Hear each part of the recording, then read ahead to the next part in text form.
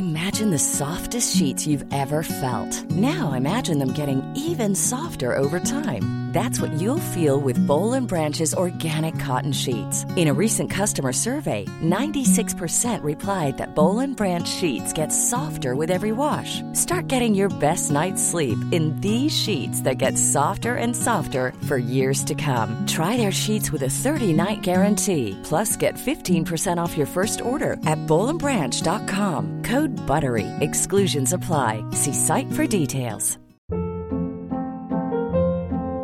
Hold up. What was that? Boring. No flavor. That was as bad as those leftovers you ate all week. Keke Palmer here. And it's time to say hello to something fresh and guilt-free. Hello Fresh. Jazz up dinner with pecan-crusted chicken or garlic butter shrimp scampi. Now that's music to my mouth. Hello Fresh. Let's get this dinner party started. Discover all the delicious possibilities at hellofresh.com.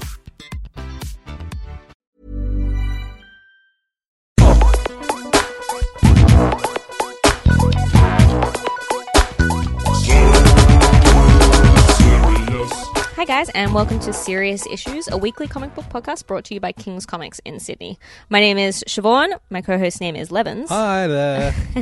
And every week we read a just ridiculously big stack of comics to let you know which are the ones that are good and the ones that are not so good. And you can find all the comics, both good and bad, at 310 Pitt Street in Sydney at King's Comics or kingscomics.com. online. This week, we've got a whole bunch more DC Rebirth issues to get through. We've got a big stack of Marvel stuff as well. We're going to review a few new hardcovers that came out last week by Neil Gaiman and Paul Dini. Mm-hmm. But first, I thought we'd kick things off with an email that we received, a review actually on our Facebook page, which you can find at facebook.com/Serious Issues Podcast. This is from a listener called Michael Takes. He says, "Hi guys, I'm down from listening to 14 comic book podcasts to 3, and yes, Serious Issues is my favorite, which is interesting as I disagree with a lot of what you say. But isn't that one of the best parts of reading comics, discussing opinions?" I agree. I really enjoy that comment because most of the people who I love talking about comics with, I have very little in common with in terms of taste. Well, the weird thing is, I actually disagree. So regarding podcast size, the bigger the better. The more books you mention, the more books I found out about that I never would have. Your podcast has gotten me into Klaus, or Claus, Goldie Vance, and the current Vision and Moon Knight, to mention just a few. And nice. I have to find Tales of the Dark Side, The Revisionist, and Weird Detective based on your recent episodes, but aren't at my local comic book store. You can order them online at kingscomics.com. Oh, yeah. I wish that someone would tell us that once a week.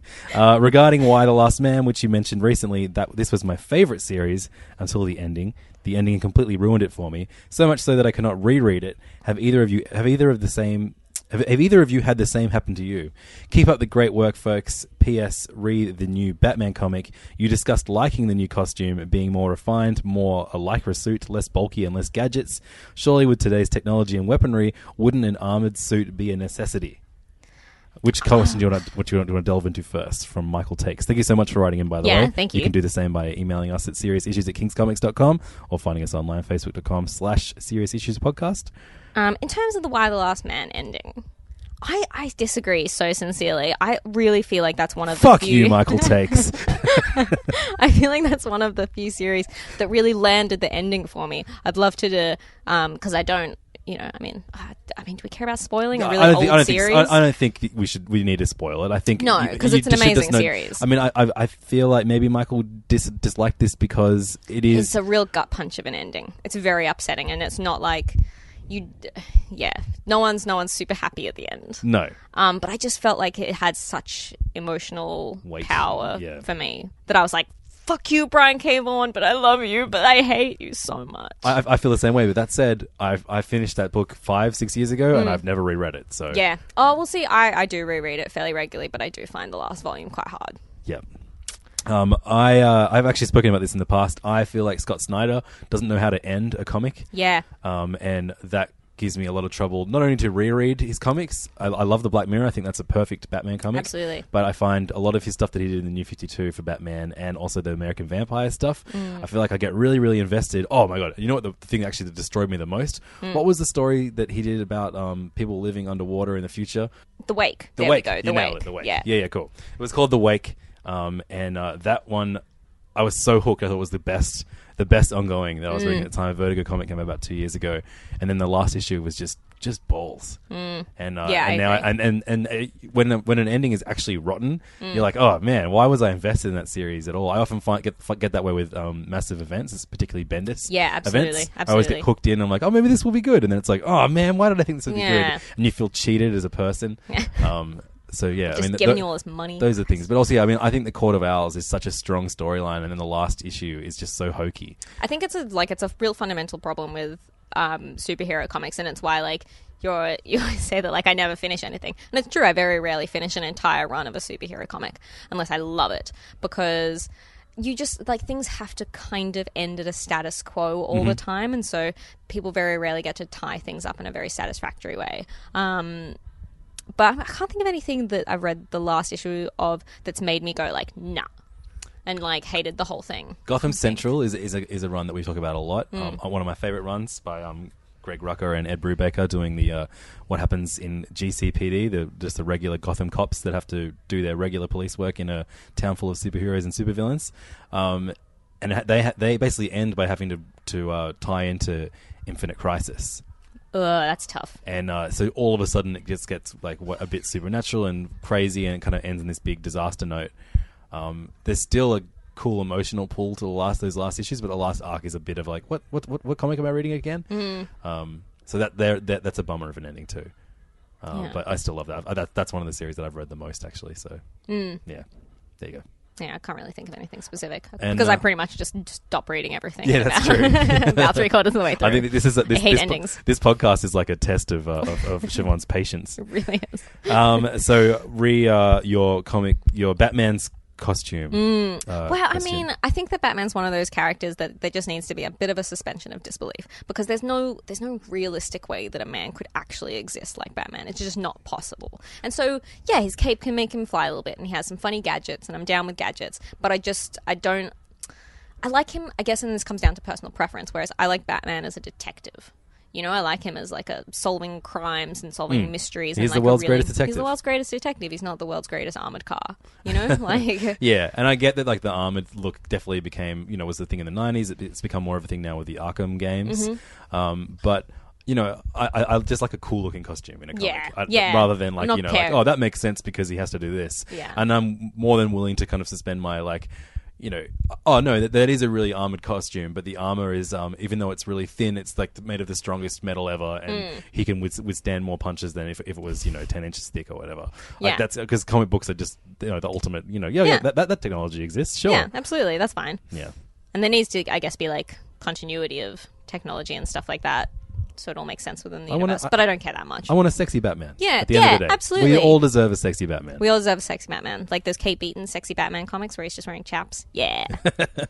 Thank you so much to Michael Takes for writing into us. And again, you can do Michael. the same by emailing us, seriousissues@kingscomics.com or facebook.com/seriousissuespodcast. On to the show. Hell yeah. Let's begin reviewing this big stack. I was extremely excited to have a slightly smaller stack. Last week we had, 32 comics to get through. And I was this whole time, oh, don't worry. I'm going to go away for most part of this week and come back and only have 2 days to read my comics, but it'll be fine. It's a smaller stack. That small stack ended up being 26 issues, and also was completely marred by the fact that DC released a Ultimate Collection softcover edition of Darwin Cook's masterpiece, The New Frontier. Oh boy. Which I decided that I would have to reread that for the 100th time. You just have to every time it comes. Every time you see it, you're better reread it. Yeah.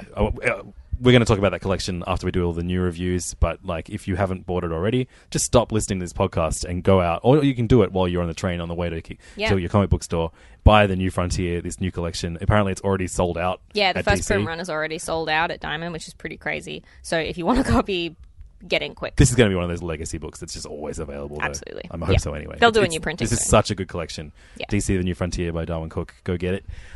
First things first is the segment in which we review all of the new number one issues that came out this week. And guess who put out the most number ones for the 10th week running? Oh no, 3rd, 4th? How long has Rebirth been going on? 4 weeks, I think. I don't know. Yeah, I guess. 4 weeks of Rebirth. Happy birthday. Happy 4th birthday to Rebirth. Do these ones still count as issue ones? Because aren't we 2 issues into the new runs of Action Comics and... Yeah, well, I mean, we'll move them to later in the segment. You're right. Sorry. Okay, throwing them. Sorry, I over saw here. them on the top of your pile. Thank you so much. You're right. So, okay, we got 3 number ones this week.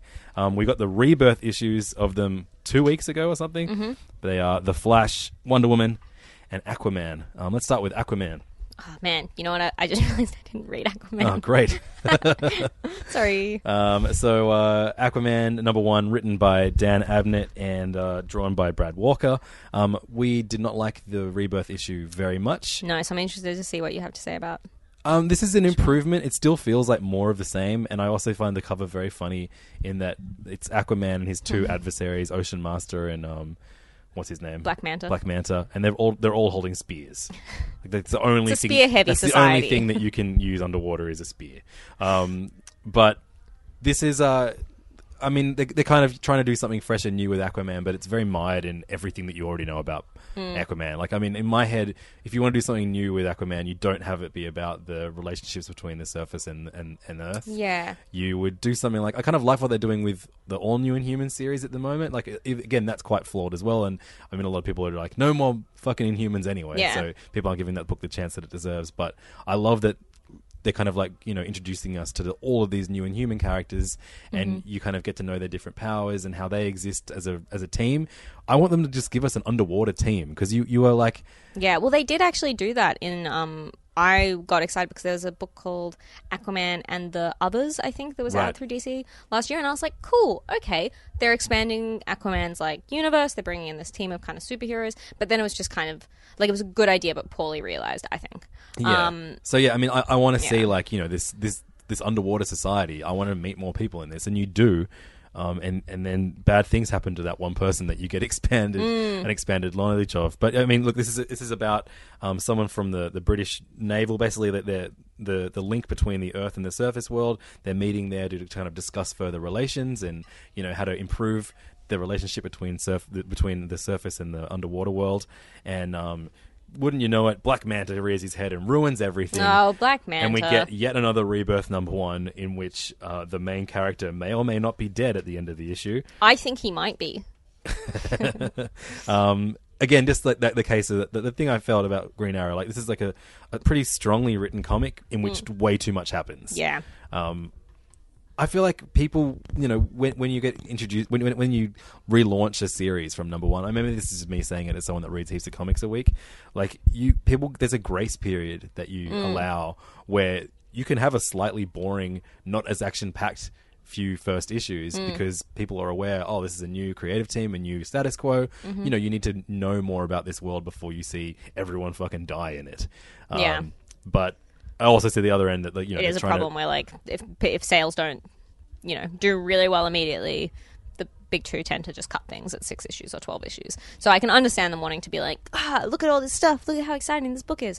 But I just think it's just not that good. I don't know. I feel like the Atlantis has never been what I want it to be in the Aquaman comics. You know, it's just never a cool enough version of what it could be. Just stop doing the Earth versus sea stuff. Just let us see, because obviously I live on Earth, so fuck the sea. I know, and they're always talking about how, like always in Aquaman comics when they try to make it serious, they're like, the ocean covers so much of the world. Well, then show me that. Show me that. That's way more interesting. I already know what, like, Santa Monica Pier looks like, or whatever, wherever he keeps hanging out at. Like, we know what America looks like. Yeah. Well, look, I'm a very, very generous, giving person, so I'm going to give all of these new DC books to the end of the first arc. Ooh. Before I drop it. That's impressive. Because I've apparently already dropped Aquaman by accident. You didn't even get to number one. So yeah, let's move on to number one of The Flash by is it Joshua Williamson and Carmine Di Guandomenico. Nailed it. Now, 2 weeks ago when we spoke about this creative team, it's particularly Joshua Williamson, we came up trumps. We didn't think of anything good that Joshua Williamson had actually done before because we weren't looking hard enough. He is the writer of Nailbiter. So he's a very accomplished writer in his own creative own stuff. Not someone I would expect to want to write The Flash. He's quite a happy-go-lucky character. Yeah. This was a really, really strong issue, I think. I agree. They've kind of made it apparent that all of the Rebirth issue written by Jeff Johns, all of the, you know, the at least the... I don't know if we're going to see, like, the Watchmen show up in this comic, but I feel like a lot of the things that were introduced in that Rebirth issue number one, we're going to see dealt with in here. Particularly, obviously, you know, you've got Wally West returning back to the world, so he's going to feature in this Flash comic. But this number one is all about Barry Allen, and we're introduced to one of his partners as in forensics, and kind kind of deals with him. You know, he's the fastest man alive, but he's always late to things because he's trying to do too many things. Classic. I love that. I mean, I haven't watched much of the Flash TV show, but I would imagine this is a lot more in line with that than the New 52 Flash was. Probably Yeah. more in line. More in line in terms of vibe, I guess. I quite like the Flash TV series. I've only seen season 1, but I thought it was pretty great. And it's got a huge fan base. It's one Absolutely. of the most successful comic book TV shows on at the moment. So it makes sense for them to kind of have more similarities between the worlds. The art style was like, it's great. It's not DC in-house style at all. It has its own style to it. I don't love photoshopping the weird speed lines all over Barry Allen's costume at all times. Like, Yeah, because I don't understand why it's only on his costume. If it's part of the Speed Force, why isn't he covered in it all the time? well, because when they redid his costume for New 52, they drew all those unnecessary lines all over it because Jim Lee did a bunch of coke. He's a nice family man. But yeah, I think this is a really, really great start to a Flash run. At the end of the Absolutely. day, I was just happy to be reading a Flash book again. Yeah, I know, right? Isn't it? It's a delight. It's a delight to be enjoying the Flash again. And it looks like this new arc is going to be dealing with different people in Central City getting Flash powers. And the first one to get them is his forensics partner. So we're going to see how he's dealing with that. More speedsters. And I like the idea of when you're hit with Flash powers, you are your entire life flashes before your eyes, including like the end of your life had you not gotten Flash powers. Yeah. And then you're then kind of inspired to do as much as you can with your new gotten powers once you come out of your flashback. Pretty crazy. Yeah. One thing I'm loving... Oh, no, first of all, one thing I'm hating at the end of all of these new DC Rebirth issues is that the last, 10 pages, the right page is an ad. Yeah. And it's always an ad for a new #1 coming out next month or whatever. So there's, you've got your Red Hood book, Nightwing, the Titans... and I was getting really angry at it. I'm like, they better not keep doing this right to the end. They do, but then they're like, the second last one is the new Superman book. It's a great looking cover, Jean Luen Yang, about the Superman of China. Fuck, this book looks so good. Yeah. And I'm pretty excited that this is going to be one of the rare monthly only issues. So not a twice a month book. Oh, nice. That is good news. So very excited for new Superman #1, but we don't get that for another month. Let's talk about Wonder Woman #1, written by Greg Rucka with art by Liam Sharp.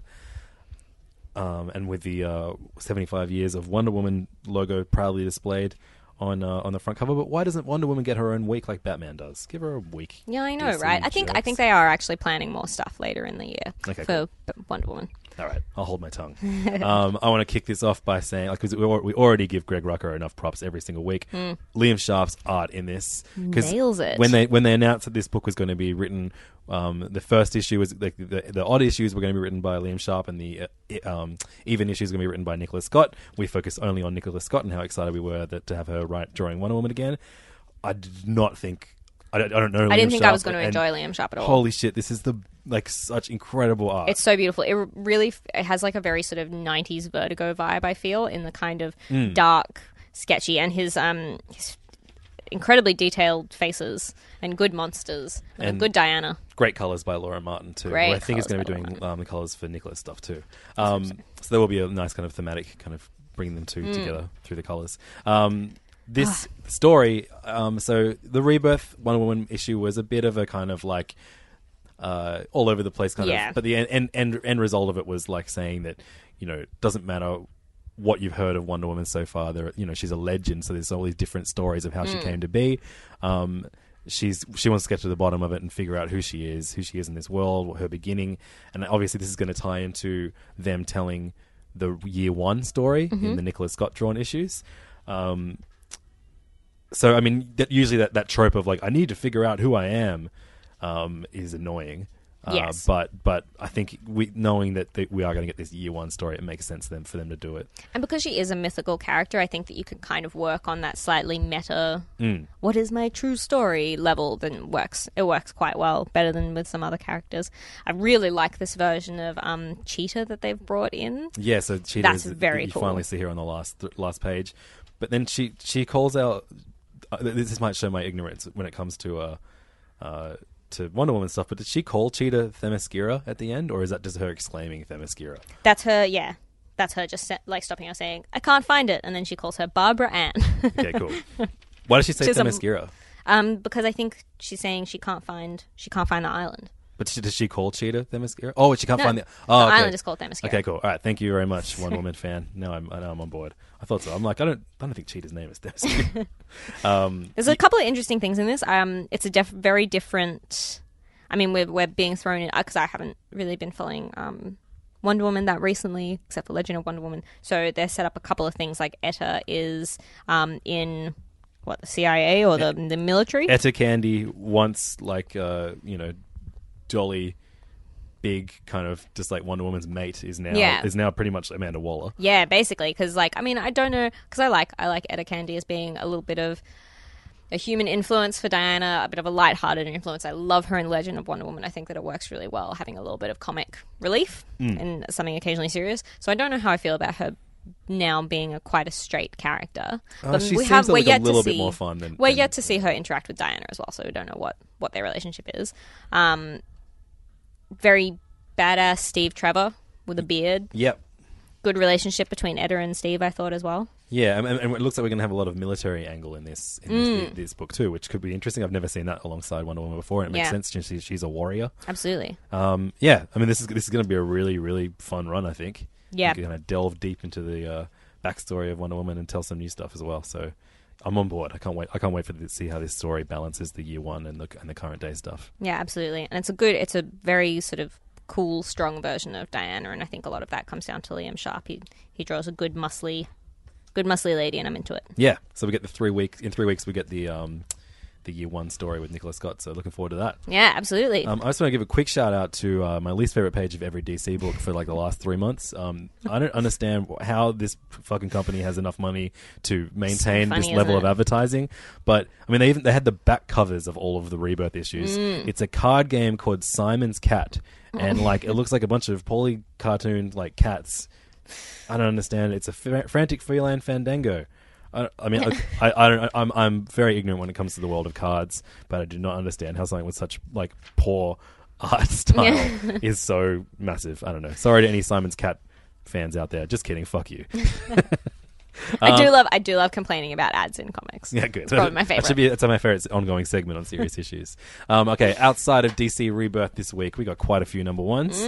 Let's kick off with I'm already complaining. I may as well keep complaining. Yeah, might as well. Star Wars: The Force Awakens number 1, the graphic comic treatment, written by Chuck Wendig. Well, not really written, adapted by Chuck Wendig and art by Luke Ross. Siobhan, what did you think of this mess? I mean, I didn't finish it, I'll be honest. I got a couple of pages in and I went, wow, this is really lazily written and like barely, like if you hadn't seen the movie, it wouldn't make any sense, which really annoys me because I was we loved that Sherlock adaptation, which was pretty much an exactly like word for word adaptation. And I've read adaptations of Star Wars movies loved like it. that I've loved. But this is not, like, I don't know. It seemed the overall the narration of how he introduces everybody in this is so crap. This is like blah, you blah, could have blah. just told the story that slower. Like, oh, totally. And but it's baffling that this even exists now. Like, why didn't this come out in between the movie, like the cinema release and the Blu-ray release? Yeah. Like, I've had the Blu-ray for like 3 months now. And Yeah. I don't need to read a version of a movie I've already watched too many times. But I actually quite liked Luke Ross's art throughout this.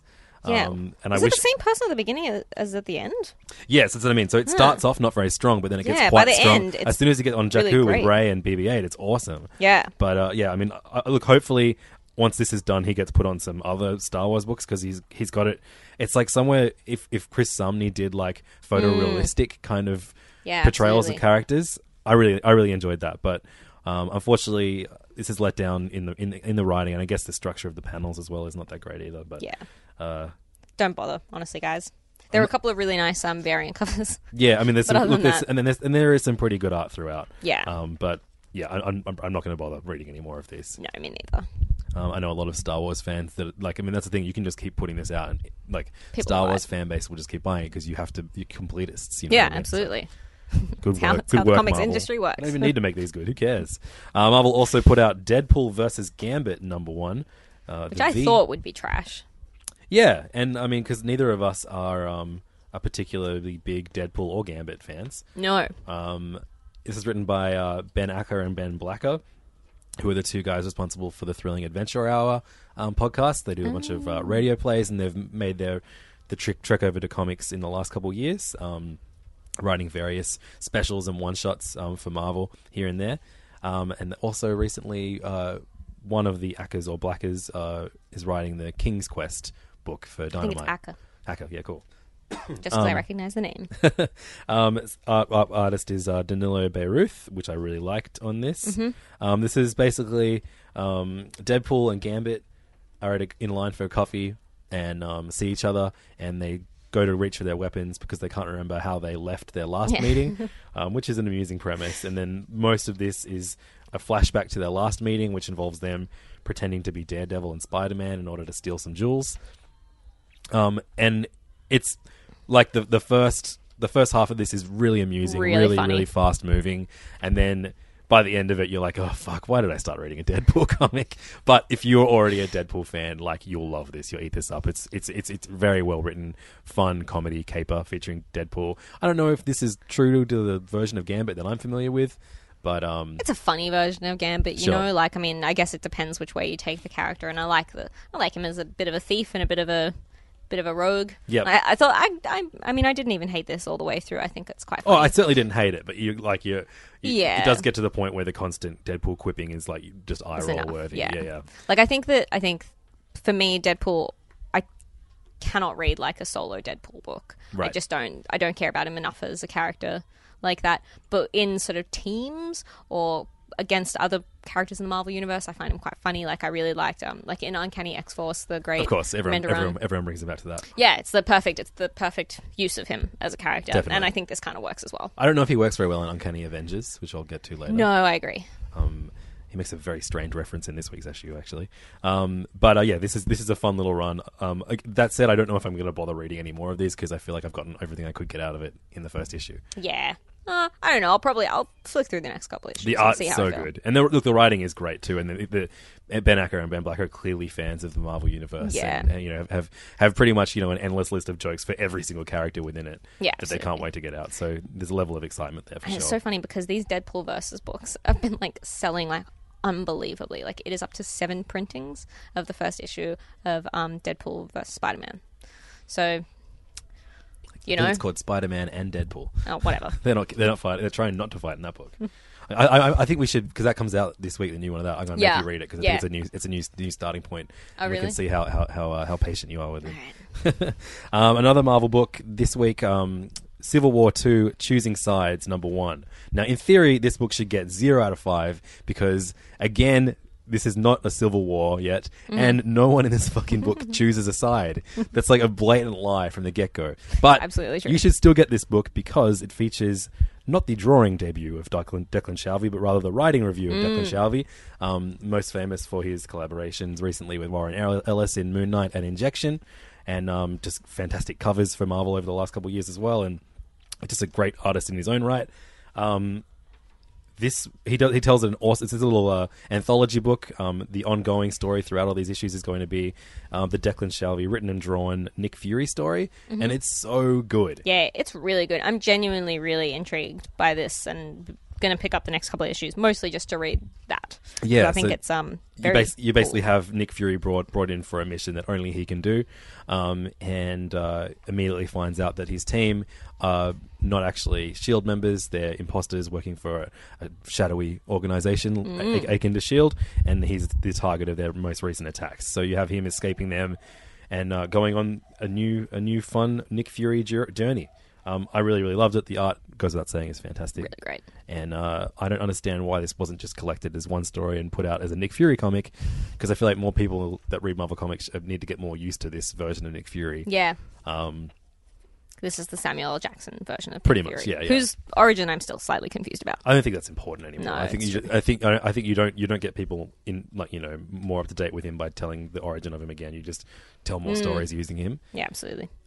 We also get a story of a character called Night Thrasher, who I've never fucking heard of before. Never heard of Night Thrasher. Who's Night Thrasher? They're bringing back all the New Warriors. He was like the New Warriors when they were like the coolest team with like Speedball. Yeah, I've never read New Warriors. See, Nate loves New Warriors, so I've read New Warriors. Shouts to but Nacho he used to ride a skateboard. But now it's like a high tech skateboard. This Very wasn't cool the best stuff. Night Thrasher comic of all time. But is this setting up for him coming back? Because at the end of the I don't know, book, I hope so. he saves someone, and she's like, he saves like a little girl who is moving from Baltimore to New York, and she was like, what are you going to do now? Because this place is a mess. And then she goes, so is Baltimore. And then it says, the end. So I don't understand if that was just someone wanting to shit on Baltimore, or we're going to get a Night Thrasher in Baltimore comic in the next little while. I don't mind, Let's hope so. I don't mind these anthology books setting up No. setting up future series. I'd much rather they do it here than in the actual event. I hate that final issue of events where it's like, see what happens in this series. But yeah, then we finally get like a pretty amusing damage control story. I really liked this. Yeah, it was really funny. It was written by Chad Bowers and Chris Sims, with art by Leonardo Romero, and the Night Thrasher story was written by Brandon Easton with art by Paul Davidson. But yeah, the damage control are the team that you bring in when the Avengers fuck too much shit up and someone's got to clean up all their mess.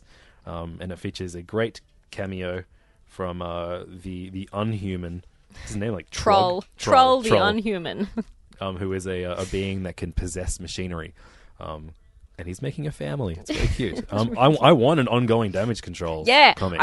I would very happily read an ongoing damage control comic with that creative team, because I really thought that was funny. And Chris Sims knows so much about the DC and Marvel universe. Yeah, because NBC on in the States are doing a what's the DC the DC version one of is called Damage Powerless. Powerless, and it's about their version of the guys that have to clean up after the superheroes. Yeah, they're like an insurance company that deal with that stuff. I think it looks quite funny. It's got Alan Tudyk, Vanessa Hudgens, America's sweetheart, Vanessa Hudgens. Yeah, Danny Pudi. Did you already say Danny his name? Pudi? Yeah, he's in it. I didn't say Abed that, from Community. Yep. Yeah, I feel like Marvel loves stealing the wind out of DC's sales, so it'd be amazing. If They've been talking about doing a Damage Control TV series, Just and do a I think comic DC one took first. the wind out of their sales. So Get it back. it'd be great if they did it. You know what's crazy is that all of the marketing for Civil War 2 features either Star-Lord or Rocket Raccoon on the cover and stuff, and they have not shown up in the main story or any of the side things yet. So Yeah, what's going on there? they just love putting Guardians of the Galaxy on stuff because of movies, Yeah. obviously. But So I think we all... Did you read this on Lucas Yeah, I Stand? did. Lucas Stand is a new comic from Boom. It's created by Kurt Sutter, who created Sons of Anarchy. And was written by Kurt Sutter with Caitlin Kittredge and illustrated by Jesus Hervas. It's out through Boom. It's a 6-issue limited series. And it is about a grizzly vet who took a few bullets in Afghanistan. And now he's addicted to drugs. yeah, his military career is over, so now he numbs his pain with his addictions and just does nothing good in this world. And decides to end his life, but then is visited by a mysterious figure who wants to send him back in time to complete missions. Yeah. I sort of enjoyed this, Was but I was that you also just saying yeah twice to impressed that I managed to wrap up the series as well as I just did? yeah, basically, because I mean it was a confusing one to read, like. It's just dense. It was. But I also and obviously intentionally a lot of it is left unexplained. But you're really put in the middle of a story where you're like, I have no idea what's going on. Yeah. And I don't understand why you're in the past suddenly. And he's much more okay with it than you are. I would be. Yeah. I've got some good faith in Boom's recent output that I will. Yeah. I'll give this a chance. I'll read the second issue. Yeah, absolutely. I'll read the second issue. I've never watched an episode of Sons of Anarchy though, so I don't know if that's something that appeals to me or not. I don't think it appeals to me. I don't love Anarchy, but I do have a son. So See, I love Anarchy, but I hate all sons. So cool. Lucas Stand, number 1 of 6. I'll read number 2 of 6 as well. We both read an issue of each of these series that neither the other one didn't. Oh, you didn't read this? You didn't put it in my goddamn pigeonhole. Sorry. It's your fault. Siobhan, of course, is talking about Rich Tomasi's She-Wolf. It's really good. I like Rich Tomasi. I like the last series that he did. This is obviously like What was the last one he did? I said that because I couldn't think of it. I did this to you last week, too, didn't I? Yeah, I'm going to Google it.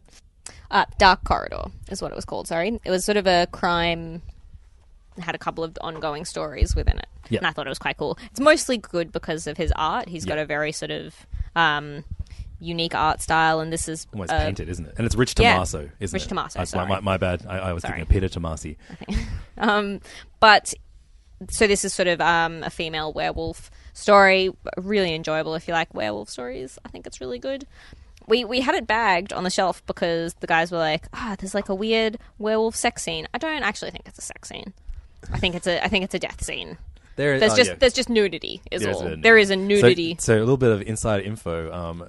Which staff member's job is it to read all the potentially naughty books? It is whichever Scott gets there first. So one of the Scotts, as you know, King's Comics has to have at least 2 Scotts on staff at all times. Yeah, it's really important. And it's their job to go through all of the potentially mature books and make sure that any book with nudity in it gets a bag around it and sticky tape. So young readers who are completely unable to undo sticky tape. Yeah, they will never get it. You don't learn until you're 18. They'll never get to see the wangs.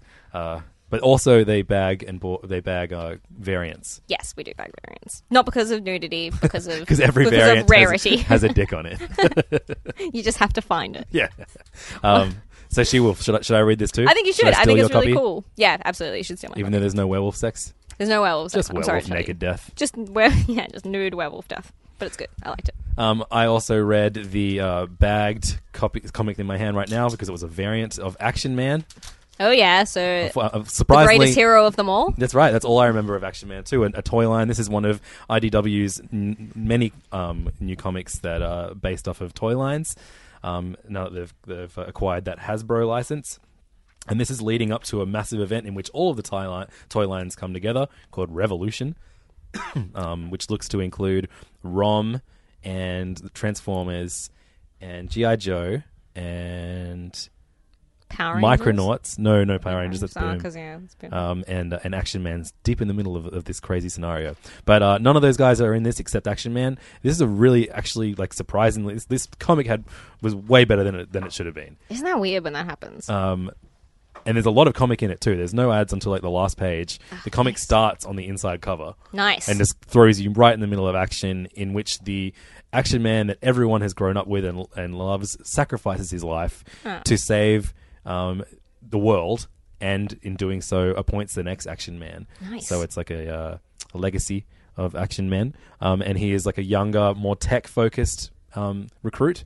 And basically this comic is about him trying to prove himself to the world, I guess, as to be as worthy as the last Action Man was.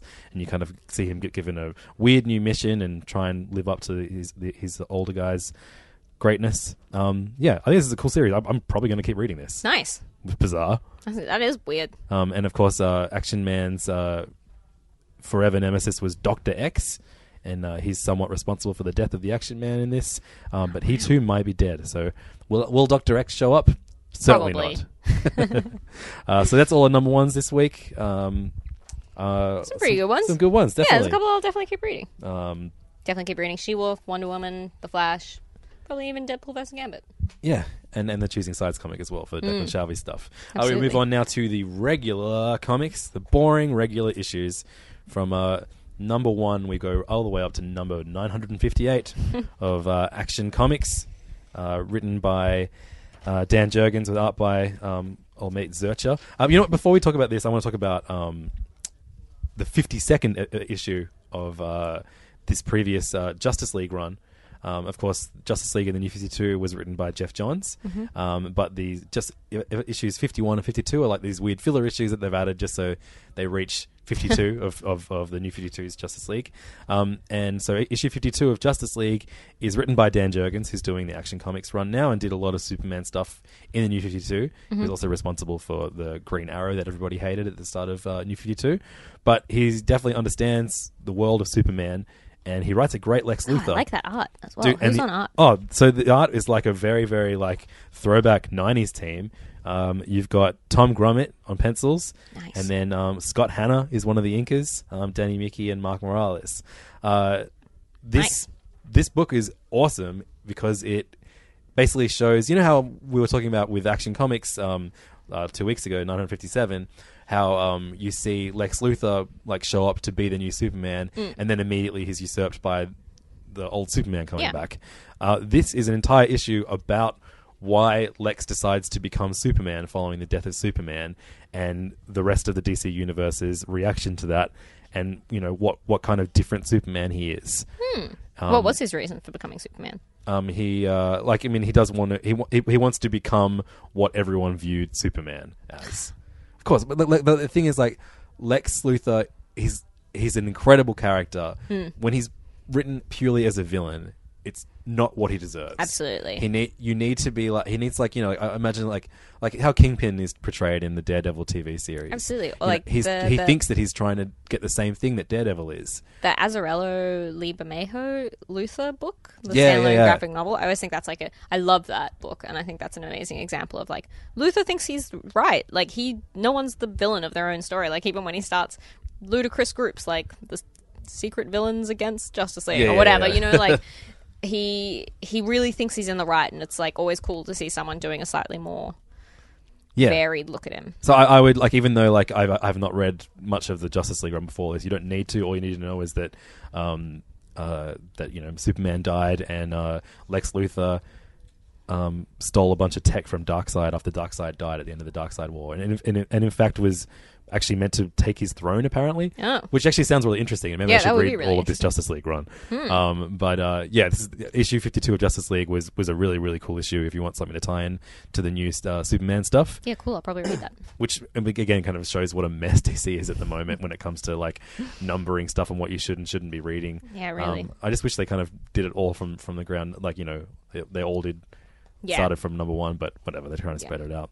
Move on to Action Comics number 958, also written by Dan Jurgens with art by Patrick Zercher. This was definitely a better issue than the last issue of Action Comics, and it certainly lived up to the name of Action Comics in that this was pretty much just a fight scene from start to finish, and, like, a bit sloppily drawn in some parts. But yeah, it's not my favorite art, but it was still fun.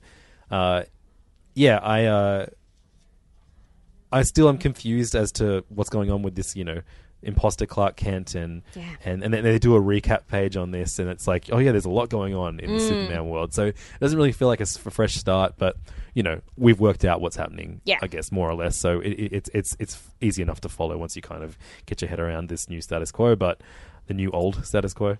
So basically, it's a fight between Doomsday, Superman, and Lex Luthor as Superman, as watched by Jimmy and Clark Kent, who is not Superman. And then secretly observed by Mr. Oz. Oh, is that who that is? Yeah. Right, sure. Mr. Oz at the Who is probably going to end up Probably being gonna be Ozymandias. Right, sure, from Watchmen. I liked this. I mean, I find the obsession with Doomsday really boring, because I think he's the most boring Superman villain. Everyone's more interesting than a guy who can just punch forever. But I thought this was quite interesting, and that I like the idea of, like, what if Superman had like, Lex to help him? Totally. Originally, like, would he have actually died? I thought that was quite cool. Yeah, and I think that they're not really using Doomsday to be interesting. He's just a massive threat. Yeah. They may as well be, trying to stop an atomic bomb from detonating or something. Yeah, but I'd much rather that. Like, this guy's supposed to be the guy who killed Superman. Like, to throw him in as the second, like, the first villain in your second issue is a bit like... Yeah, where do you go from there? Sure. Yeah. But if Action Comics is going to be about Lex and Superman trying to be Superman, that's a cool story. Yeah, that's cool. I could read, 20 issues of that, for sure. That almost sounds like the sort of reign of the Superman, like, after Superman dies, there's a Clark Kent, there's a, Steel equivalent. Of course, yeah. And then there's, the original Superman the coming cyborg back. Superman. So, now we just need a Superboy, and I'll be happy. Cool. On to Detective Comics number 935 by James Tinian IV and is it Eddie Barrows on art. This is the team-up book between Batwoman, Red Robin, Spoiler, but she's not called Spoiler anymore, is she? She's Spoiler. Yeah. And Orphan, who's not Batgirl anymore. And Orphan. Clayface. And you get that classic, they're all training together in a virtual reality thing that's somehow made out of Clayface's mud. Gross.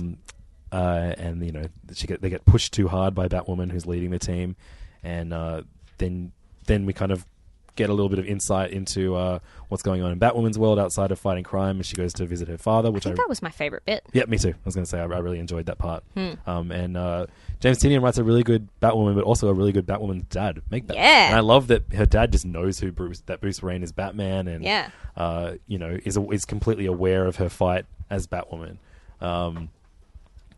I still don't think that this threat that they're all facing is interesting.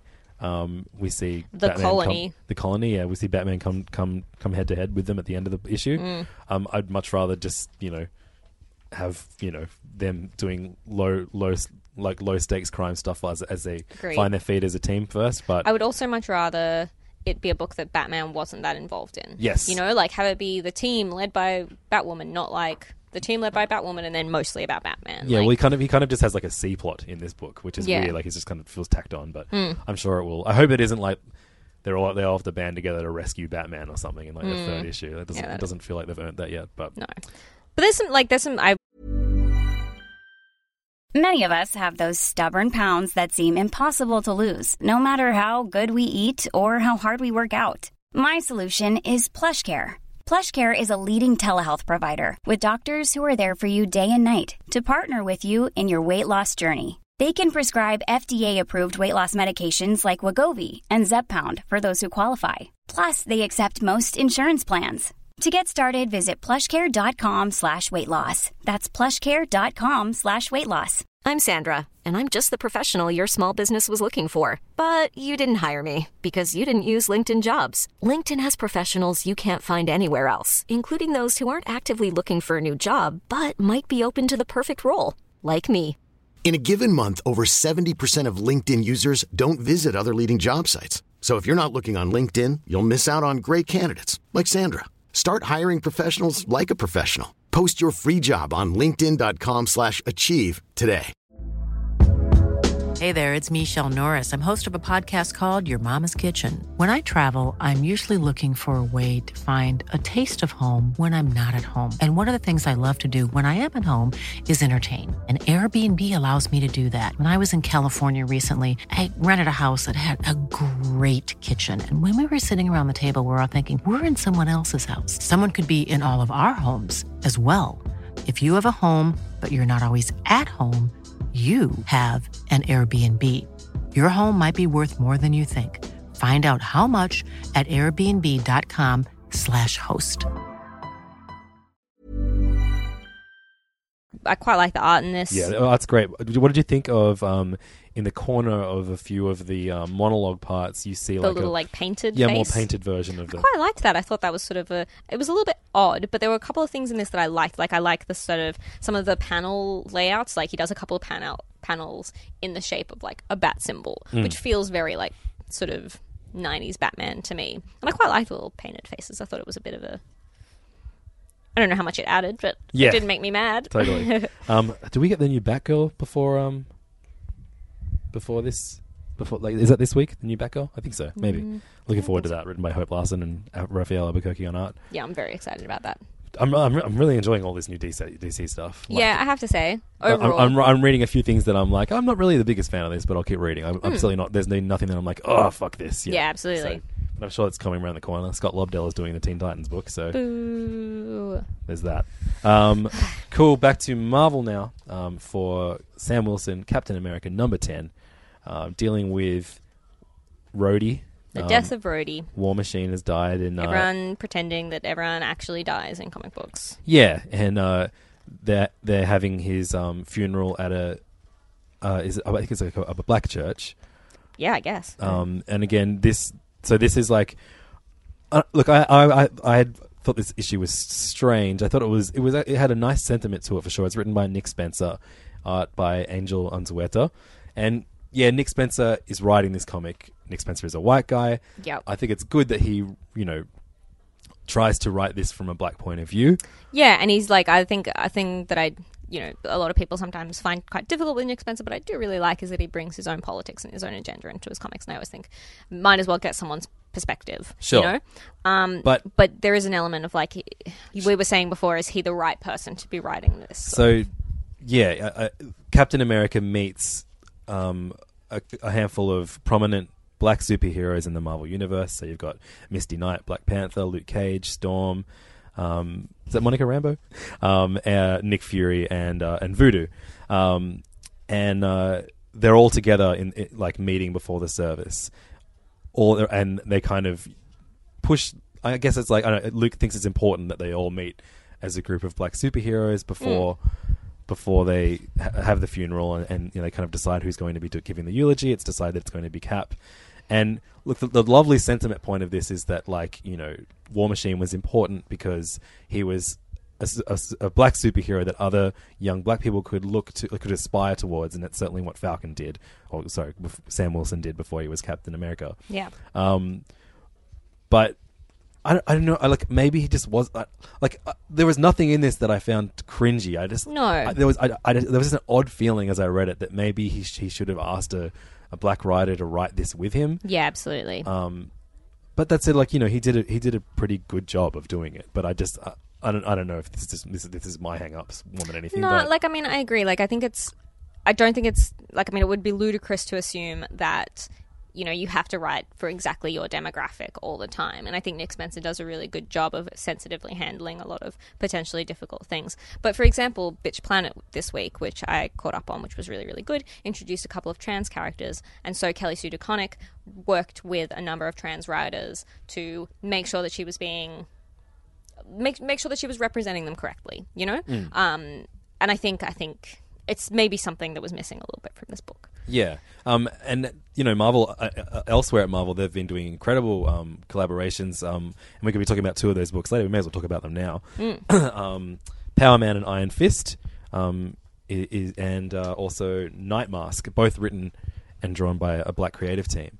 And the authenticity in their voices behind both those books is amazing. Absolutely. Really, really strong. And I think that's what was lacking from... And maybe this is just me knowing that Nick Spencer is white. Maybe, I don't know.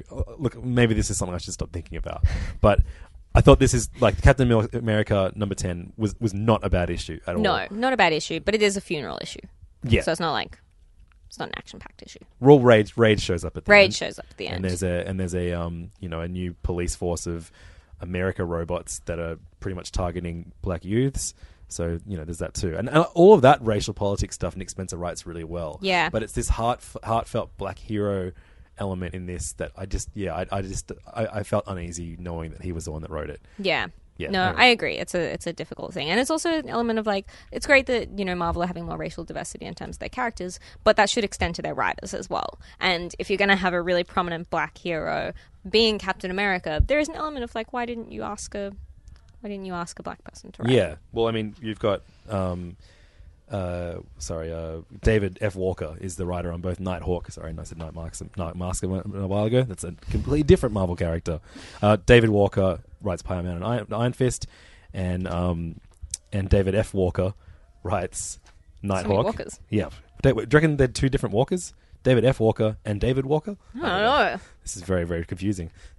Maybe because Nighthawk's an extreme comic, the F stands for fucking extreme. Yeah, fucking Walker.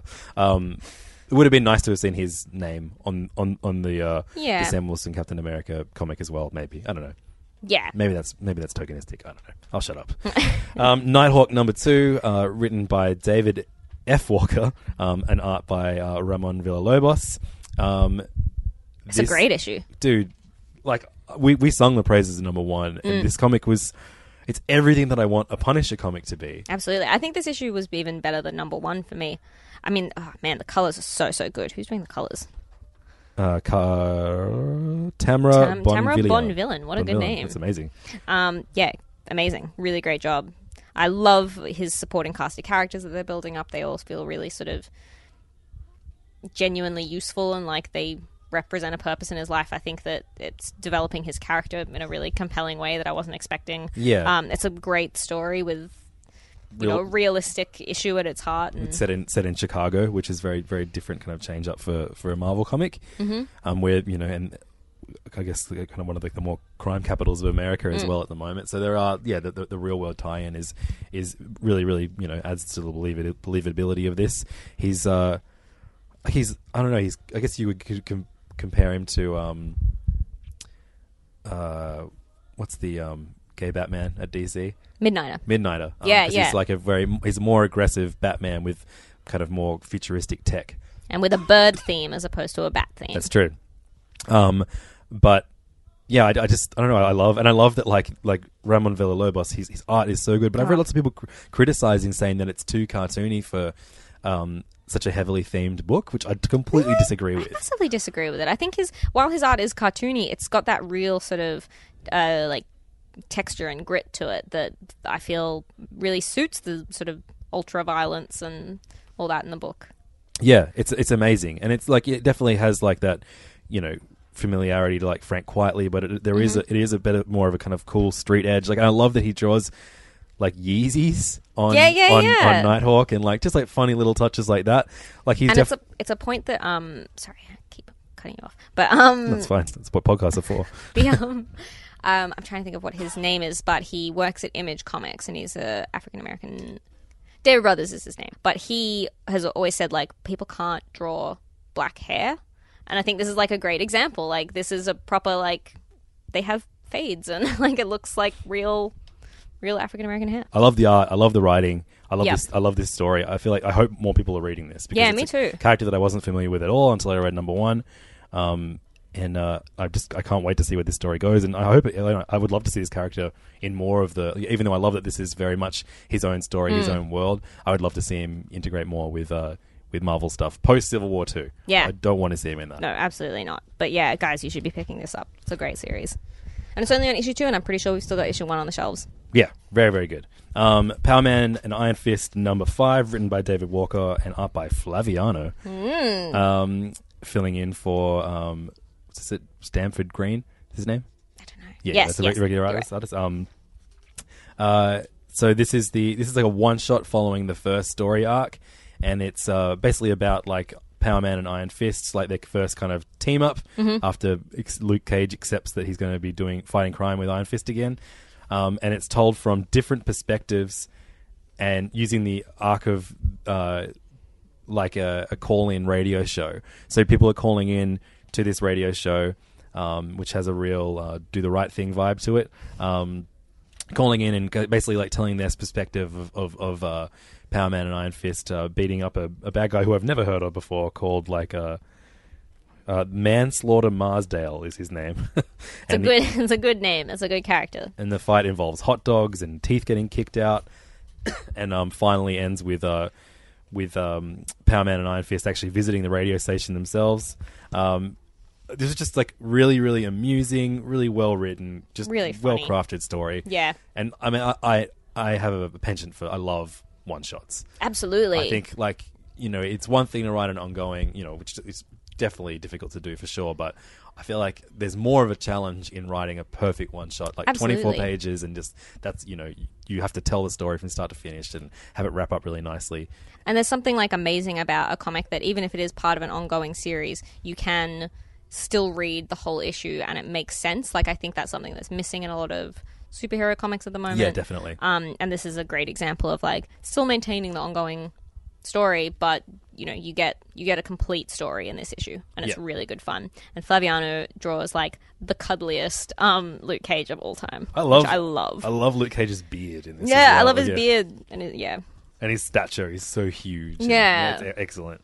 It's amazing. This is one of the best comics Marvel putting out at the moment. Yeah, I think it's one that perfectly balances story and humor.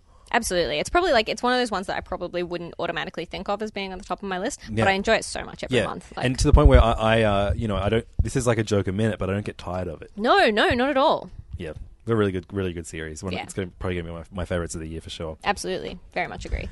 Doctor Strange number 9. This is the Last Days of Magic Part 4, the penultimate issue from this story, involving Doctor Strange taking on scientific beings who are trying to rid the universe of magic, and him and a group of magic-powered heroes from the Marvel Universe trying to collect as many magical artifacts as they can to face them one last stand. This is I've been in kind of two minds of Jason Aaron's Doctor Strange run, and I was pretty gutted to get this issue when but unfortunately Jason Aaron's other title at Marvel, Thor, didn't ship to King's Comics this week. So what the hell, Diamond? Yeah, for Christ's sakes, Diamond. But look, this was actually, I think, one of the better issues of this series so far. And I agree. And probably got me pretty invested in the finale. I just love the magic characters.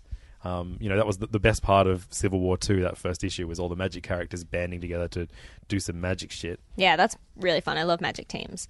I like this issue. I think there's always a case. I really do like Chris Pichello, but there is a case of sometimes he is not the greatest storyteller, and there are moments where it's quite sort of vague, jarring, or confusing what's going on panel. I think this issue was a lot stronger from him, actually, than the last few have been. And all the stuff set in the sort of Tibet kind of Kunlun area or whatever was great. But I got very excited because the last issue, the last page of this issue shows off the cover for the next one, which is drawn by Kevin Nowlan. And man, that looks like a real rugged, swashbuckling Doctor Strange. I'm really excited to see this one wrap up. I'm keen for this story to end and Doctor Strange to do something a bit more grounded and fun. Yeah, I agree. It's been I haven't disliked this hugely, but it's not been the most compelling Doctor Strange story of all time. It's crazy though that Jason Aaron has got to be besides Bendis, the biggest writer working at Marvel right now, and neither of his books are tying into Civil War 2. That probably says good things about his books. Yeah. Finally, the last Marvel book I read this week. You read it too? Yeah, I did. Oh, you read Scarlet Witch too, but Uncanny Avengers number 10, Ultron Reborn. I read heaps more than you. Jeez. Yeah, well, I had a holiday. Give me a break. Oh, wait, I just had one. Uncanny Avengers, this is all about, written by Jerry Duggan and art by Pepe Larraz. Fantastic name. Hank Pym has returned and he is merged with Ultron, or has he? It's a great idea. This comic finds out if he is telling the truth or not. And as you can imagine, he's not. I'm definitely, of all the Avengers books now, I think I'm enjoying this one the most. So, yeah, I think I haven't really been reading this especially, so I wasn't especially invested. And why would you trust a Hank Pym Ultron thing robot? Because everyone loves Hank Pym, right? He never did anything wrong. He's everyone's favorite. Deadpool makes one cameo in this and makes a joke about Half-Life 3. I just thought that was just a bit too goddamn on the nose. Yeah. But yeah, actually no, Deadpool does a bigger role with this as it continues. Yeah. But I don't know. I feel like it says a lot about the Avengers, the state of the Avengers books at the moment, where a book that I thought was okay is easily my favorite Avengers book coming out right now. Yeah, isn't it funny how but how are they going to follow Hickman's Avengers run? Really, it was so strong and he tied everything up so nicely and it was such a perfect thing on its own, and now everything's just kind of fallen apart a little bit without him steering the ship. We have 3 completely separate Avengers titles, and 2 of them feel very similar. This one and All New, All Different. And then the other one just doesn't feel like an Avengers book at all. Yeah. So, I don't know. I think I would have liked to have seen them give 2 Avengers books to the same writer, like Hickman had, Uncanny Avengers and the regular Avengers book, and they kind of have, with Al Ewing doing New Avengers and the Ultimates, which may as well be an Avengers book. Yeah. So, that's the closest thing we're getting. Oh, we should talk about the Ultimates. Where's that? Did you read the Ultimates? I did read that. That was a great issue. Yeah. Ultimates number 8. You know what has been because I quite like Kenneth Rocafort, or I have liked him for quite a few years, but this feels like he's really coming into his own as an artist now. This is much more mature, absolutely. And he's doing fucking really beautiful work. Shouts to you swearing finally instead of me. Written by Al Ewing, of course. Ultimates has been a book about a team comprised of Captain Marvel, Black Panther, Spectrum, Blue Marvel, and Ms. America, teaming up to take on more space and just massive threats and try and bop them on the head before they become a threat. Of course, that is why Carol led a team that bumped into Thanos, which led to the death of Rhodey. And this kind of deals with the formation of the Ultimates and why they were formed, and introduces us to a shadowy suit-wearing figure behind it all. I love it. Which is excellent. Always a great Always thing great. to add to a story. Echoes of Maxwell Lord. Definitely. Love it. But then it goes on to kind of, and I started to groan when I realized this is what we're doing. They show the 0 issue of Civil War 2 from a different viewpoint, but it's way more captivating and interesting than Bendis' writing. And that last page is more exciting than anything that's happening in Civil War 2. Remind me what's happening in that. What's happening on the last page? The implication that, they've caught Thanos, but Thanos intended to be caught. Yeah, that's right. My move. Yeah, so are we going to see Thanos show up in Civil War 2, or is it just going to... Is Thanos just going to be a character in the Ultimates? I hope it just stays in the Ultimates. I hope... Yeah. Yeah. I hope this is like the weird tie-in. I hope this is all we get. Yeah, because that's the thing. I don't really mind, the event that happened in Civil War 2. I mean, I hate the fallout of it, but yeah, I don't know. There are definitely good stories to be told from it, and hopefully Ultimates is a prime example of that. Yeah, absolutely. It looks like Galactus is coming back next issue too. And nice. As we know, Galactus is no longer the planet-sucking arsehole. He's now the life giver. Yeah. Pretty exciting. Nice guy. I'm excited. I also read a couple more that you didn't get to. So I read Scarlet Witch this week, which I've been really, really enjoying. Written by James Robinson. So nice to enjoy a James Robinson comic again. And this has art by Annie Wu, who I love from, she worked on Archie and also on the latest Black Canary run. Mm-hmm. And she brings some really cool stuff into this. And they bring in, this is sort of further adventures of Scarlet Witch in Hong Kong with this character called The Wu, who I think is really flippin' cool, and I hope shows up heaps more because she's like this badass sort of magic cop, and she has magic in her guns. Right. Oh, she's in this now? Yeah, she's in this because she showed up in the Last Days of Magic one shot. Yeah, exactly. So that's really cool, and this has them taking down a sort of half gangster, half sort of mystical villain. So it's really cool. It's a really cool team up, and then maybe they go on a date at the end, which I think is very exciting. Oh, cool. But yeah, great. So we brought up the Timely Comics thing that Marvel doing at the moment, where they collect the first 3 issues of these new runs. And sell them at a very low price. I got the Scarlet Witch one of that this week, which I'll read this now. But I know that the first few issues of this run were almost like one and done. She goes to a different place. Pretty much every issue has been. So this is still continuing, isn't it? Yeah, right. With like a very vague kind of connection to the next story. Yeah, it's basically the concept is her. She's building a new life for herself, and in a desire to atone for her past wrongs, she is using her abilities to help people by solving magical crimes. So they're pretty much like individual little stories, which is, again, delightful to read a whole issue contained in one. Yep. Like, that's very, very nice. And it has an ongoing sort of theme of like witchcraft is broken and she has to fix it. And also every time she casts a spell, she ages. So it's got a little bit of sort of ongoing ticking clocks, but a great standalone issue by itself. And Annie Wu is such a talent. She's so good. She's so good. I love her. Something. Get it, steal her, Marvel. Steal her forever. Put her on a magic book. Put her on a magic team book. Perfect. I'd read that. What else did you read? I also read Moon Girl and Devil Dinosaur, which was a great issue. So Moon Girl has finally, she tried to escape the Terrigen Mist for a long time, but she finally was caught and emerged seemingly not changed, except that now she keeps accidentally mind swapping with Devil Dinosaur. So she's stuck in this big dinosaur body and he is running around her classroom going rah and eating everything. So really, really funny, great art. I really enjoy this series and I'm excited to see like how her new power develops and how she figures out to use it. It's really, really good.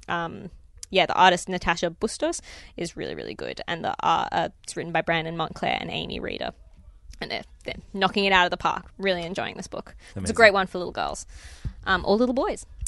I've read the Totally Awesome Hulk issue 7, which I haven't read any issues of. And I don't even know how it ended up in my pile. But I still read it. Alan Davis did artwork on this one though, didn't he? Yeah. He did all the Young Avengers stuff? Yeah, it's very Mark Bagley. Right. It's got that vibe, which I don't especially like. And this is all this is more about Banner and how he starts living his life now that he is free of the Hulk curse, because Amadeus Cho cured him and took on the Hulk, and now he's like, I'm way better at this because I can control it. And so Banner's like, oh, I don't have the Hulk anymore. And so he just starts doing a bunch of really crazy, dangerous stuff because he's not going to Hulk out. And he keeps scaring people, so he's in a casino like playing and counting cards, and everyone's too scared to tell him to go because they're scared he's going to Hulk out because he's like, I'm Bruce Banner, huh? And then at the end, Iron Man comes up to him and is like, why are you trying to kill yourself? What's going on? And it's sort of like this big emotional beat. And it's all about how no matter how far he gets away, and even though he's cured, he'll never escape the terrible things he's done as the Hulk. So it was pretty good banner issue. I liked it. Does that end with Tony and Bruce hugging? Yeah, it does. That's lovely. Tony just like steps out of his suit so that he can have a real flesh hug as well. So that's nice. That's amazing. While his Delightful. shell hangs behind him. Yeah. I'm curious to see if they're going to let Bruce have this moment for a while. Yeah. Or we are going to see him return to the Hulk moniker for Civil War 2, as it was teased in the second issue. I really hope they just let him be Bruce for a I while. hope let him be Bruce for a little while. I also read the latest issue of Ms. Marvel, which definitely explicitly ties into Civil War 2. It's got a little bit of background about her family, which is really lovely, and sort of gives you a bit of context into the way that she was raised, which is nice. It's got art by Takeshi Miyazawa and Adrian Alphona, so it's really nice. Like, while it's different from Adrian Alphona's solo art, it definitely keeps the through line and is really lovely. It's just still a good issue. Even though it ties into Civil War 2, still a good issue. So Captain Marvel, is she portrayed as a bad person in this one? Or? No, it's like she goes and talks to... Captain Marvel comes and talks to Ms. Marvel and tells her, like, okay, this is happening, like, whatever. And then, but, you know, Ms. Marvel's friends and people that she respects in her sort of day-to-day life as Kamala start talking about the issue and sort of not agreeing with Captain Marvel, and she's sort of like, whoa, what do I do? And so she's, you know, acting on things that Ulysses has told her, but then feeling quite sort of conflicted about that. And I think it's quite an interesting, actually good way of looking at the issue. So, yeah. It's a good tie-in. I wish that, like, you know, there are all these people that are capable of doing good tie-ins to a shitty event. I wish that they were able to work alongside Brett Bendis to make the event better. Yeah, absolutely. Absolutely. Over at Image, I read issue 11 of Rumble by John Acudi and James Harron with Dave Stewart on colours. I was very satisfied with how issue 10 ended as an end of an entire series. So I was like, I probably won't read this anymore. It's basically a book about a demon who returns to Earth. His soul returns to Earth in search of his body, so he may rule the underworld again. I picked this up, though, because Andrew McLean, who did our beloved Headlopper series, did the cover art on this one, and it is spectacular. So I gave this book a shot, and I really, really liked this issue. Basically, it kind of sets up what everyone else on Earth is doing, and is less about the demon side of things for the most part. You have the main character who's dealt with his mother coming out of a coma for the first time in 3 years, and what happens next after that. This is it's a very strange series. I don't even know how many people are reading it, but the art's fantastic, and it has a very, very unique tone of voice. So if you loved the stuff that John Acudi's done over at Dark Horse, or you just like, you know, fun, kind of funny, supernatural themed comics, this is a good one for you. Is it a good place to jump in as well? No. There's so much going on. I mean, I've read every issue and I had no idea what was happening in some parts. So, yeah, you might get the hang of it. Yeah. Over at Image, I read, as I mentioned before, Bitch Planet issue 8, which is like, yeah, still astonishingly good. Like, such good pure grindhouse comics with a really explicit feminist message, which is really good fun. The art by Valentine Delandro is excellent. Really, like, it's so exciting to see a variety of female faces and like physiques in a comic book, because this really does, you know, it's got everyone in it. The layouts are so good. The layouts are so good, and the storytelling is really excellent, and it just continues to be really compelling. So if you haven't heard of this book, it's really massive in sort of female geek communities. The sort of non-compliant logo, lots of women have tattooed on themselves now. Oh, wow. It's a really big deal, and it's a great series. And if you like grindhouse comics, if you like feminism, I highly recommend checking out the first trade, because it's really good.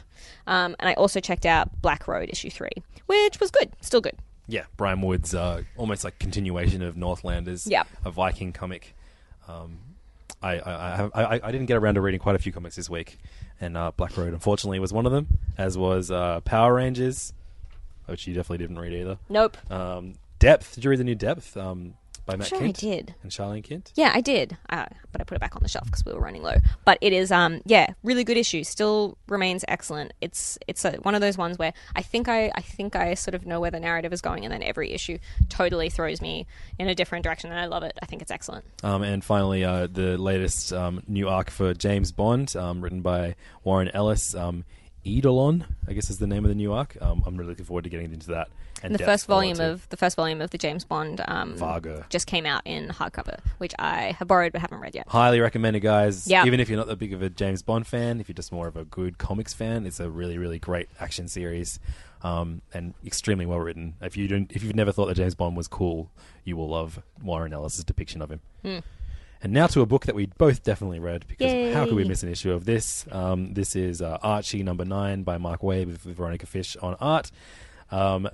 Every month I say this might be my favorite issue of Archie so far, and I would say the same thing about this one. Oh, man, so many sort of emotional moments in this. Yeah. Really, really, just consistently so good. Gets the real like teen angst element excellently. And also, like, I've never really cared much about Archie's parents in older you don't love Archie. Fred and I've forgotten his name. Exactly. But they're so good in this. Yeah. Like, they're such a, I don't know, he's just really building such a great town, and it's just tragic to think that Mark Waid is going to leave this book soon. I know, but we have to have faith that the Archie machine know what they're doing, and yeah, I just hope they haven't blown all their money on Wade and can't afford like a writer as good as have they him. announced who's coming on next? Not Can't yet, even no. think. Didn't even know. There's a lot of there's some really sweet moments in this, as sort of because Archie can no longer hang out at Veronica's house. Veronica now is going to hang out at his house, so she starts by trying to make Archie's house into, make it more lodge ready, lodge worthy. So brings in a huge TV and all of this sort of fancy stuff that no one can deal with. He's so excited about it. Yeah, there's some great gags in this, like Archie kind of talking about how Veronica's dad doesn't approve of him, and then you see Archie's dad like building this impenetrable fortress around his house, and then like bringing in bees and lasers and a shark and snipers. So Archie can't approach. It's really funny. Yeah. And a really heartbreaking Betty moment. Ooh, it's because so sad. This whole book has been about Archie and Veronica, and we haven't, we know that Betty and Archie had a relationship before this story that we're reading, but it's good to kind of see them. Yeah, and I'm so emotionally invested. I just felt myself getting really genuinely angry because I'm like, but why does he even like Veronica? Like the whole way through, the only thing that he says, and I like there's a really sweet Veronica moment in this where she's really upset because she's never been shopping in a supermarket before, and she's trying to help out. She's like, I don't know how to do it. But the whole way through, Archie's like, yeah, she's just really hot. And I'm like, but Betty's the best. Yeah. Also in the back, when they always put in a classic Archie comic, there's a really great one by Harry Lucy, who's one of my all-time favorite Archie artists, and the way Mark Waid talks about him in the preamble is exactly why you should love Harry Lucy, because every pose is the most extreme and the most engaging and the most electric, and he was just the funniest. Yeah. Great. His Archie's always full of life and amazing. These Archie single issues are so worth so the money, it, aren't they? Yeah, it's so nice when you're actually rewarded for buying a single issue rather than just punished with a million ads. You read a stack more. Anything else you want to bring up as notable? Only Divinity. Divinity 2 issue 3, which is Over the at Valiant series written by Matt Kint with art by Trevor Hairsine. Continues to just be so good, so fun. Crazy Soviet Cold War time travel madness, and it's just amazing. I really highly recommend it. It's very difficult to explain if you haven't read any of the Divinity comics, but I definitely recommend. And in the back you get some cool commentary by the letterer, and they do that in the last issue. Also had commentary by the colorist, so that's quite fun, seeing a couple of page breakdowns and that sort of thing. Amazing. I always enjoy that. Cool. I'm looking forward to catching up on that one too. That is the end of our single issue run through. We've got some trades and hardcovers to review as well. But first, I thought we would go through what you should be picking up this week. There is a new book by Eric Powell, famous for The Goon, called Hillbilly, coming out through a publisher called Albatross Funny Books. Why aren't they bigger? That's a great name. And Mark Millar's Jupiter's Legacy 2 begins over at Image with Frank Quietly on art. That's exciting. We also get the fifth and final issue of Worst X-Men Ever. Nice. which I'm so excited to see end. We get the second issue of Captain America Steve Rogers, so we can finally find out if he's actually a Nazi or not. Get ready for internet outrage. Also, I'm excited for the first issue of Jade Street Protection Services through Black Mask. I read a couple of pages of a preview that they had online at Comic Book Resources, and it looks really fun. It's like a school for magical girls. Amazing. And it's written by a writer called Katie Rex, who I've not heard from before. No, I'm not familiar, but yeah, looks really good fun. We also finally get Black Panther #3. Yay! See that run continue, and a collection of DC superhero girls. Yay! If you are looking forward to reading the adventures of a young Wonder Woman, Batgirl, Poison Ivy, Harley Quinn, and Bumblebee, and many more DC everyone's superhero girls Titan, hanging Bumblebee. out at school. Real fun. Yeah, real good fun. It's cool. So we read quite a few hardcover books and pet trades this week. I'll start with one that we both read, adapted actually by an old Neil Gaiman short story. Was adapted by two of our favorite artists, Fabio Moon and Gabriel Bar, two twin brothers living in Brazil. They are so good at adaptations as well. Have you read Two Brothers? Yes. Fucking amazing. Yeah, really, really great. It's out through Dark Horse, who published Two Brothers as well. It's called How to Talk to Girls at Parties. And it starts off with a really grounded, familiar scenario. Two young schoolboys, school-age teenagers. And it seems almost like autobiographical, like... Absolutely, yeah. They're on the way. One of them is really great at talking to girls, and the other one is terrible. And he's dragging the terrible one over to a party where there's going to be lots of girls. And he kind of convinces his less confident friend to come along with him. And then they get there, and there's only girls at this party. But there's something is a bit strange about these girls, and you kind of see how these different girls act, and the reactions from the less confident boy as he tries to talk to these potentially alien beings, but just kind of acts as if all girls are like that. Yeah, it's so fun. I really enjoyed that. I enjoyed the slow process of the boys realizing that not women aren't like scary aliens, and them trying to keep up conversations with crazy nonsense and just being like, yeah, okay, can we make out? It's pretty funny. This is definitely the fantastical. It starts out the grounded Gaiman and then works its way to the fantastical side of Neil Gaiman, with an ending that is fairly open ended. You can kind of figure out what happened in your own head, and it's good to read a book like that every now and then. Absolutely. I loved the art by Fabio Moon and Gabriel Bar. Yeah. And it goes without saying, they're just two of the best artists.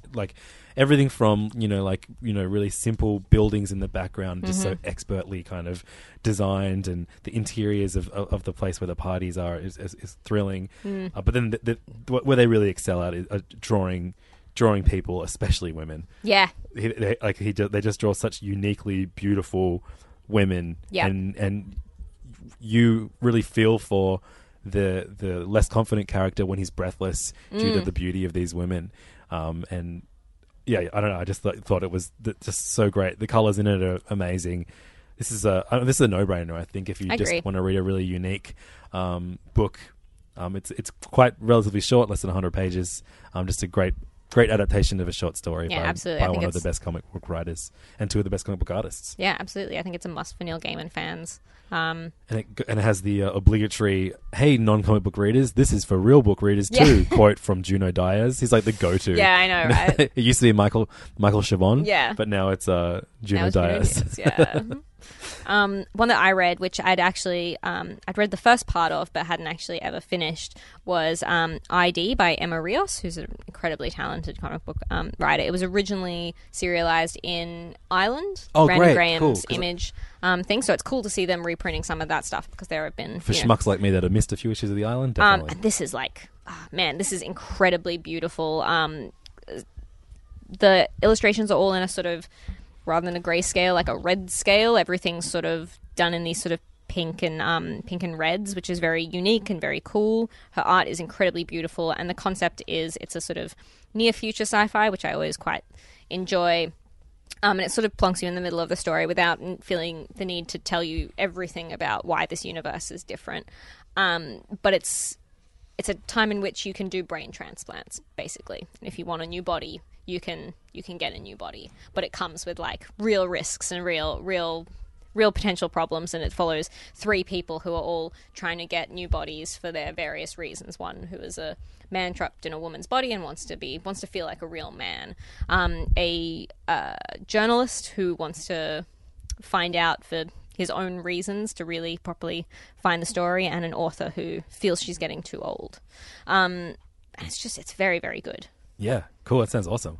And again, the striking red of this is fantastic. Yeah, it's a very unique book, and I really loved it. I think Emma Rios is one of the editors alongside Brandon Graham of I think The so. Island. They work together quite a lot. Obviously, they'll probably prioritise releasing their books. Yes. Finally, I want to talk about Dark Knight, a true Batman story. I'm so bummed I missed this. We You sold can out borrow, so fast. You can borrow mine. Yeah, well. This came out last week during which we called Batman Week, where lots of Batman titles came out, and this was probably the crown, the jewel in the crown, whatever the fuck the saying is. Written by Paul Dini, who is arguably one of the top 5 most famous Batman writers, even though he hasn't done that many comics. He's most famous for writing the multi-award winning episodes of Batman the Animated Series, and more recently all the Arkham games. He wrote the plots for Arkham Asylum and Arkham City. I had no idea. Yeah. And he, alongside artist Eduardo Risso, most famous for his work with Azzarello, like 100 Bullets, he tells an autobiographical story about a night that he was mugged while he was working for Warner Brothers, writing Batman stories. He was mugged in LA. One night, he's kind of paints the picture of him not being in a good place anyway, and then on top of that, he gets mugged, and basically there's the absolute shit beat out of him actually, and he needs surgery and that kind of thing. And the cops make a joke about what do you do? Oh, I write for Batman. He's like, oh, you really could have used Batman tonight, huh? Hilarious. And alongside all this, even before the fight, he interacts with characters from the Batman universe. So they kind of interrupt his story, or like he'll pop into a scene that he's telling and will kind of argue with what he's doing with his life, or why he's reacting in this way. And then you start seeing like Batman villains show up, like in hospital jobs and that kind of thing, and it's just like, it's such a joy to read. It looks amazing. The art looks really varied. Is it the same artist? Yeah, it's Eduardo Risso the whole way through, who is very like, you can normally tell, you can definitely tell that it's him in the first few pages, but as it gets along, it's fantastic. There's almost like watercolor elements to what he's doing, and I mean, this is I think this is Eduardo Risso's best work, and I'm a massive Eduardo Risso fan. There's just like just his depictions of some of the Batman characters. If you're a Batman fan in that regard, this is worth picking up. But as well as that, this is just a great story of, a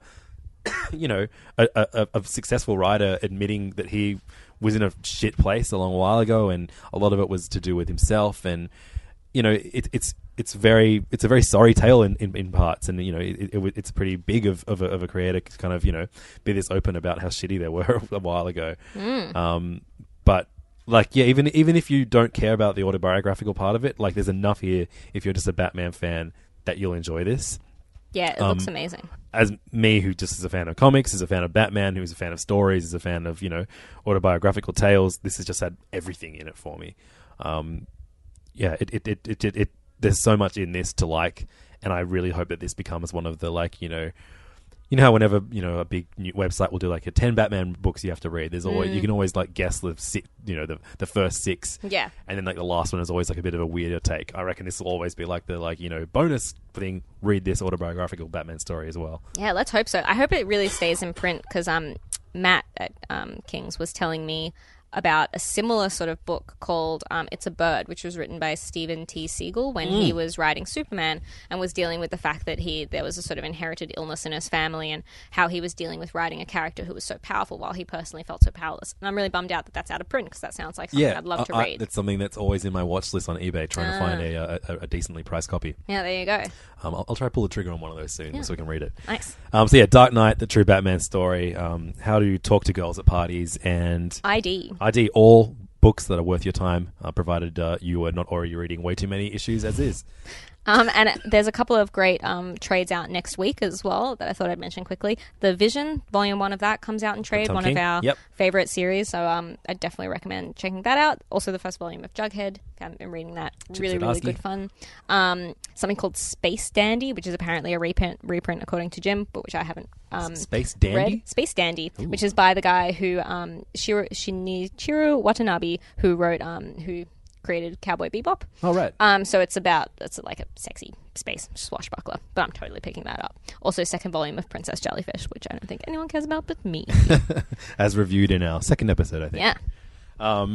Also want to quickly talk about, again, just a reminder that you should definitely buy the new DC New Frontier collection. Yeah, absolutely. That DC put out by Darwin Cook, because it collects not only all 6 issues of the New Frontier, it also collects a bonus Justice League one-shot set in the New Frontier universe that I didn't even know existed. Yeah, which I now need to buy this. Yeah, and it has concept art and writing about it, and just so much to take in on this. And it's like, a $50 price point soft cover.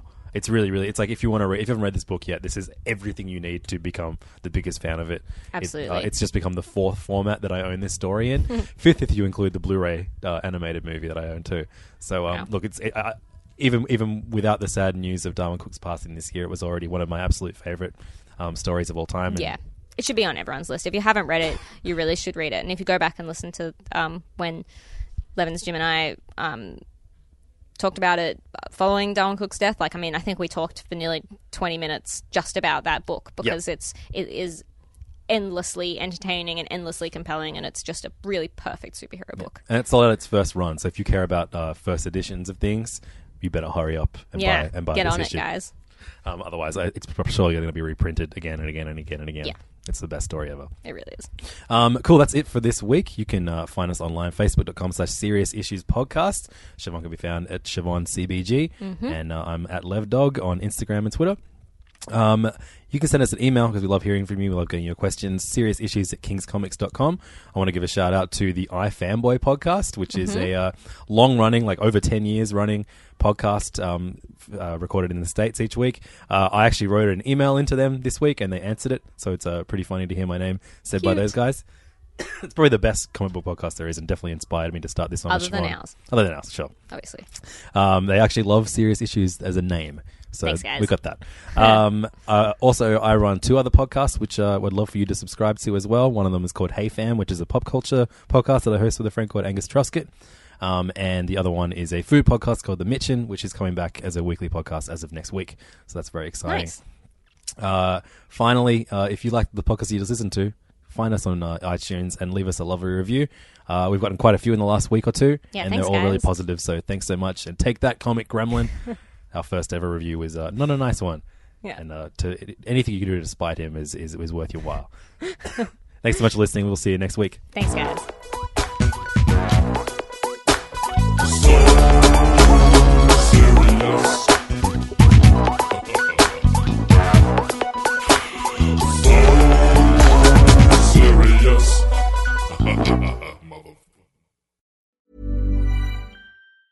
Hey, it's Danny Pellegrino from Everything Iconic. Ready to upgrade your style game without blowing your budget? Check out Quince. They've got all the good stuff, shirts and polos, activewear, and fine leather goods, all at 50 to 80% less than other high-end brands. And the best part?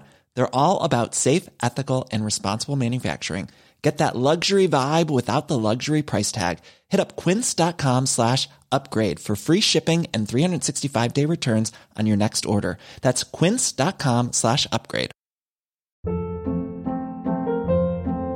Hold up. What was that? Boring. No flavor. That was as bad as those leftovers you ate all week. Keke Palmer here, and it's time to say hello to something fresh and guilt-free. Hello Fresh. Jazz up dinner with pecan-crusted chicken or garlic butter shrimp scampi. Now that's music to my mouth. Hello Fresh. Let's get this dinner party started. Discover all the delicious possibilities at hellofresh.com. Even when we're on a budget, we still deserve nice things. Quince is a place to scoop up stunning high-end goods for 50 to 80% less than similar brands. They have buttery soft cashmere sweaters starting at $50, luxurious Italian leather bags, and so much more.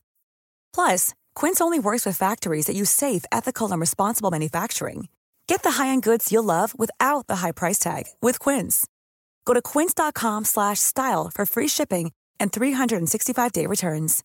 When it comes to your finances, you think you've done it all. You've saved, you've researched, and you've invested all that you can. Now it's time to take those investments to the next level by using the brand behind every great investor, Yahoo Finance. As America's #1 finance destination, Yahoo Finance has everything you need, whether you're a seasoned trader or just dipping your toes into the market. Join the millions of investors who trust Yahoo Finance to guide them on their financial journey. For comprehensive financial news and analysis, visit yahoofinance.com, the #1 financial destination, yahoofinance.com.